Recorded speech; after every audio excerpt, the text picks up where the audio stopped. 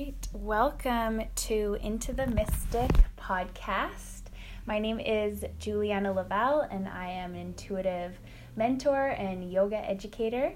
And I'm here with a very special guest mystic, my mother, Shan Laval.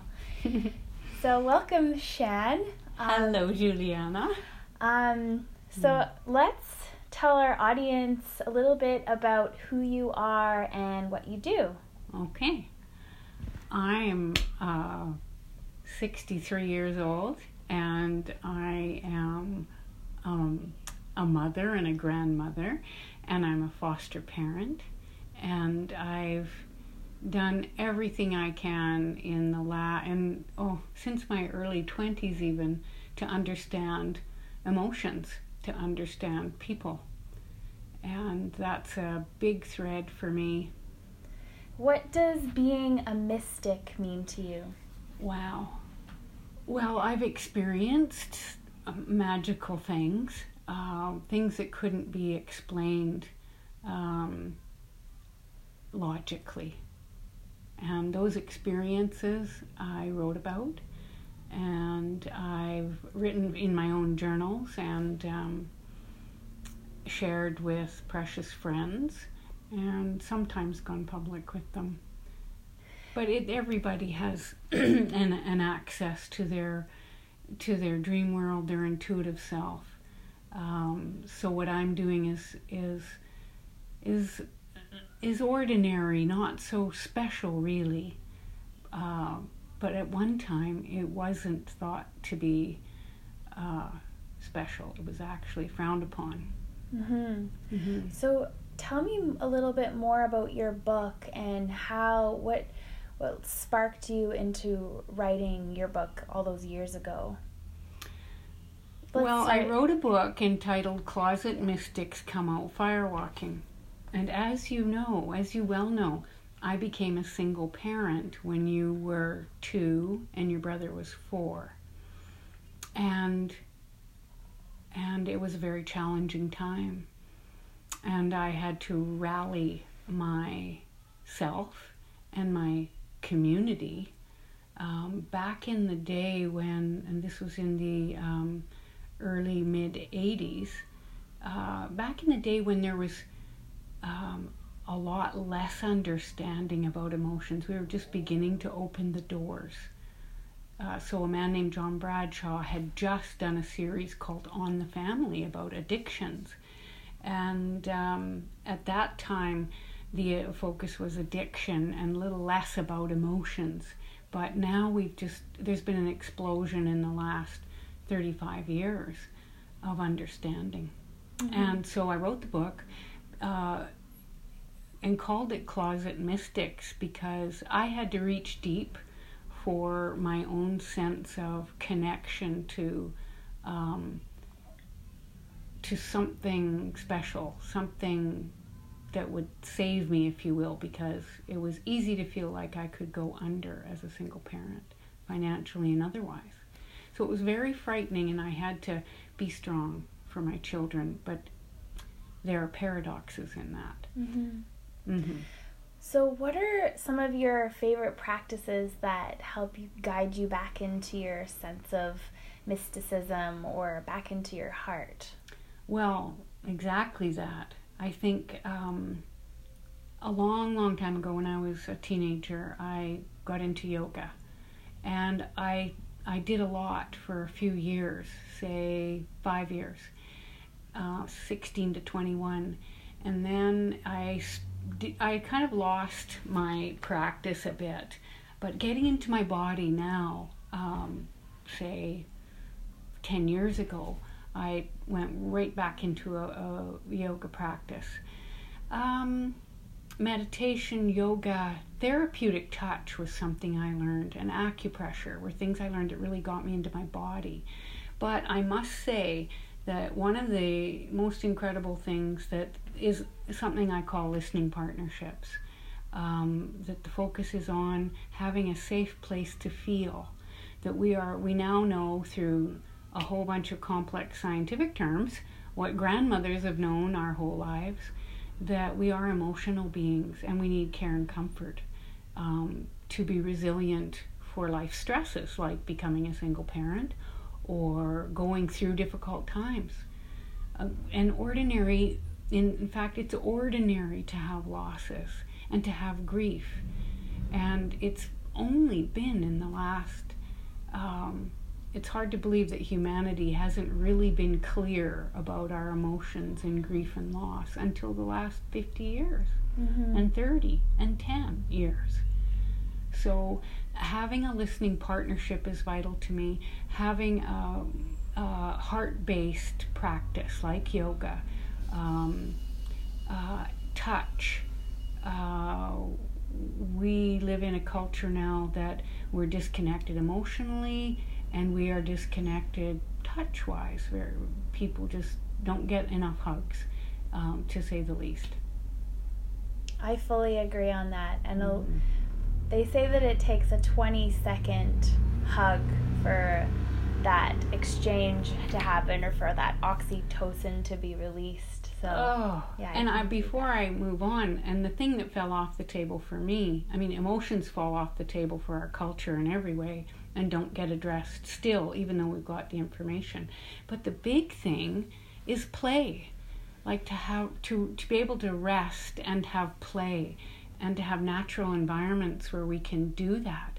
And what happens with play, we've discovered, is a whole bunch of healing. It's the best place for tears and laughter and yawns and sweats and tantrums and trembling. I mean, when we do really play, and when I really played as a kid, we took risks and we hurt ourselves sometimes and we ran home to mom, or an older friend picked us up and dusted us off and on the playground, or at the baseball field, or in the road hockey. Yeah.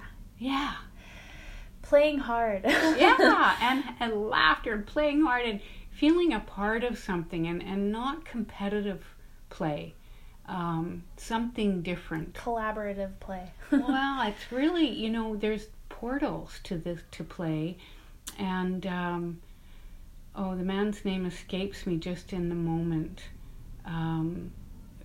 But he formed connections with wild animals, which was with wolves and with various wild animals. And he also worked regularly with children, and he started out in California working with children in the school system, alongside of his work with animals.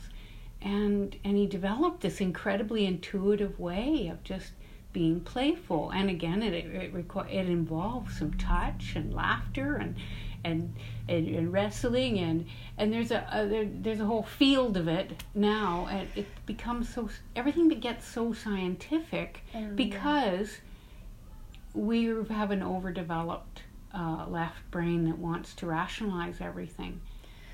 Yeah. And in what's also lost in that is our creativity from playfulness. So for me, I experience this as like an over dominant sort of like we need masculine and feminine on the planet, but it's almost as if we're recognizing this as a dominance of the patriarchy, or the masculine is a little out of balance. We're needing to return to the feminine forces of nature, and also our connection with animals, because animals are so primally connected to their existence and survival. And so just to switch gears a little bit, I know early on when I was a kid, you were very drawn to indigenous traditions and practices, and you had your bout with fire walking, but more than fire walking, it was like medicine cards. And tell me a little bit about your I had a daughter. Attraction. I have a daughter. Juliana is her name. And she was about 8 years old, and she wrote a poem about eagles. Remember, we had living in Tsawwassen, and we lived near these old, large, dead trees, and there were flocks of eagles. And you had your poem published about high in the sky the eagles fly. And I think that if we can take opportunities to connect with nature, And sometimes nature's just in your face. Nature can, one day, I'll tell you a little story. I was counseling with the Canadian Airlines Employee Assistance Program. Now that Canadian Airlines no longer exists, they morphed into something else. But I was in an office, and a couple stories up, and you could look out at the big gray sky often in Vancouver, and there were some crows around. And I had clients that I would sit and look, and behind them was the open sky through the window, and I saw these crows playing and tumbling. They were playing and tumbling. And when I came home and I shared some of this with a neighbor, Anna's parents, Yeah. her dad said, "Oh, they don't very often show that with people around." And anyway, then I had a series of whale dreams. They were magnificent. They were powerful dreams. And I haven't been visited too often by those kinds of dreams. I can go years without a really interesting dream, but I had that series of whale dreams, and I felt so connected. I learned something. I felt something. It was a felt thing. And sharing that with, I haven't always shared those things with too many people because it sounds pretty ooh-ooh. So what do you think the whale's message was for you at that time? Like, what did that invoke? Well, it was powerful. I was going through this, fearful time of being single and wanting connection, and the whales showed me in my dreams about power, about their sonar connection with each other, about where they traveled to and how they were with their babies. And it was just another world. And the dreams were experiences that I had that it's hard to put words to. But I could see I was in a master's in counseling program, and I went for counseling, and I was having trouble figuring out a relationship in my life, and I happened to mention, I said, "Oh, by the way, I've had a series of whale dreams." And she went, "Well, just a minute here. Tell me a little bit more about those dreams." So she got me to tell my story about the dreams. And at that point in time, I'd had maybe 3 dreams, and she helped me to sit with what my experiences were, to really feel and know and connect. So whales they often these swim are killer whales, in orcas. pods, right? Yes, they're in the Pacific Northwest. I did some learning around the Pacific Northwest orcas, and of course that's where we were living at the time. Mm-hmm. And at that time, there was a whale called Tilikum who was employed, as it were, by SeaWorld of the Pacific or something, right in Victoria, a SeaWorld type arrangement. And now that whale is quite famous. I think he finally passed on about a year ago. But there's a documentary movie called Blackfish. And there's so much that human beings are not the most highly evolved thing on the planet. I don't believe. Okay, one last question before we wrap up. Curious about your experience with Kundalini Yoga. What drew you to that practice, and tell us a little bit about how it serves you, and a little bit how you were a bit of a radical in your Kundalini Yoga teacher training. We might need about an hour and a half. No, okay, so I was busily doing this lovely Kripalu-based Hatha Yoga, and really enjoying kind of like a trauma-informed, and it was lovely.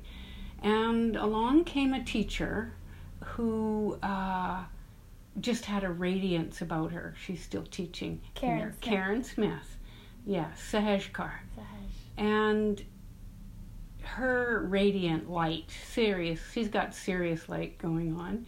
And I started attending her classes, and they were goofy, and I laughed out loud at some of the things we did. They were just different, just very different. And I started having, over a course of, a couple of years, I started having, I was having sort of electromagnetic things happen. And that's probably a longer story. But so I decided I realized that I was moving energy and things were really happening.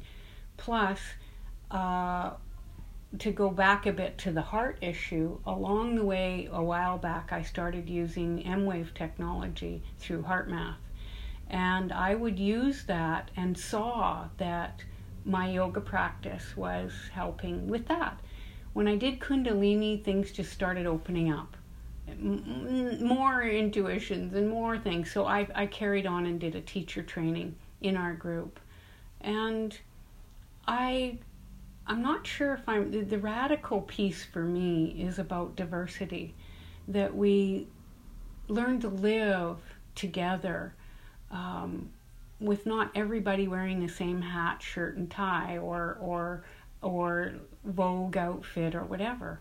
That how we look, how we dress, who we are, is more about, and really at some level there is no separation. Especially with the HeartMath information, understanding the electromagnetics of the heart, which Kundalini is so well aware of, the Kundalini as taught by Yogi Bhajan, that being radically ourselves, radically, the Guru is within each one of us, and yet we need each other. And yet the Guru's outside of us at every moment. That we need these listening partnerships and safe spaces, and how to shift gears and do that. There's so much we can do to make the world a more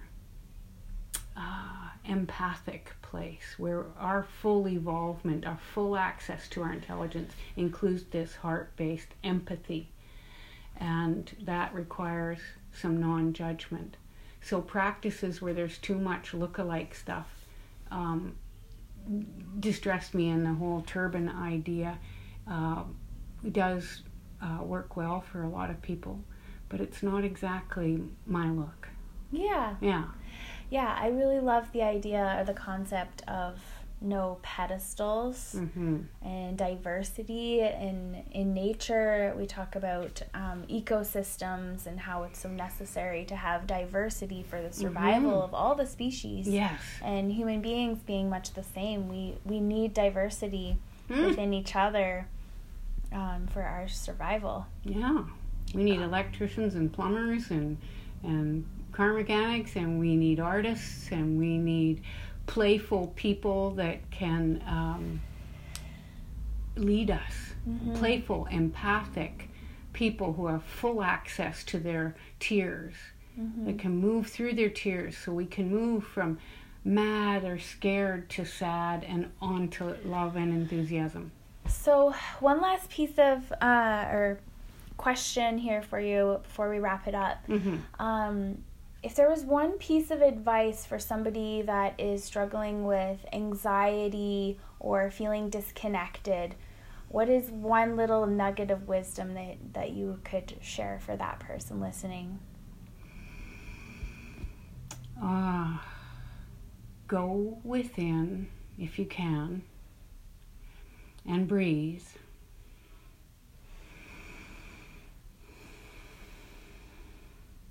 And ask yourself, what do I need to do next? And see what comes up. And if it is, I'm terrified and I can't think straight, then you go to your safest person who sees the full intelligence of you and can see your distress but not be fooled by it. That human connection is vital. Beautiful. Thank you so much for sharing, my beautiful mother, Shan Laval. What an honor, what a treasure that I was born from you, so thank you for that. Oh. And if you would like to stay in touch with Shan, she is on Facebook, Shan Laval. Her email is shanlaval@gmail.com. You can connect with me on my website, and I can guide you to Shan Laval as well. My website is julianalaval.com. Fabulous. Thank you so so much, much, sweetheart. I love you. Namaste. Sat Nam. Sat Nam.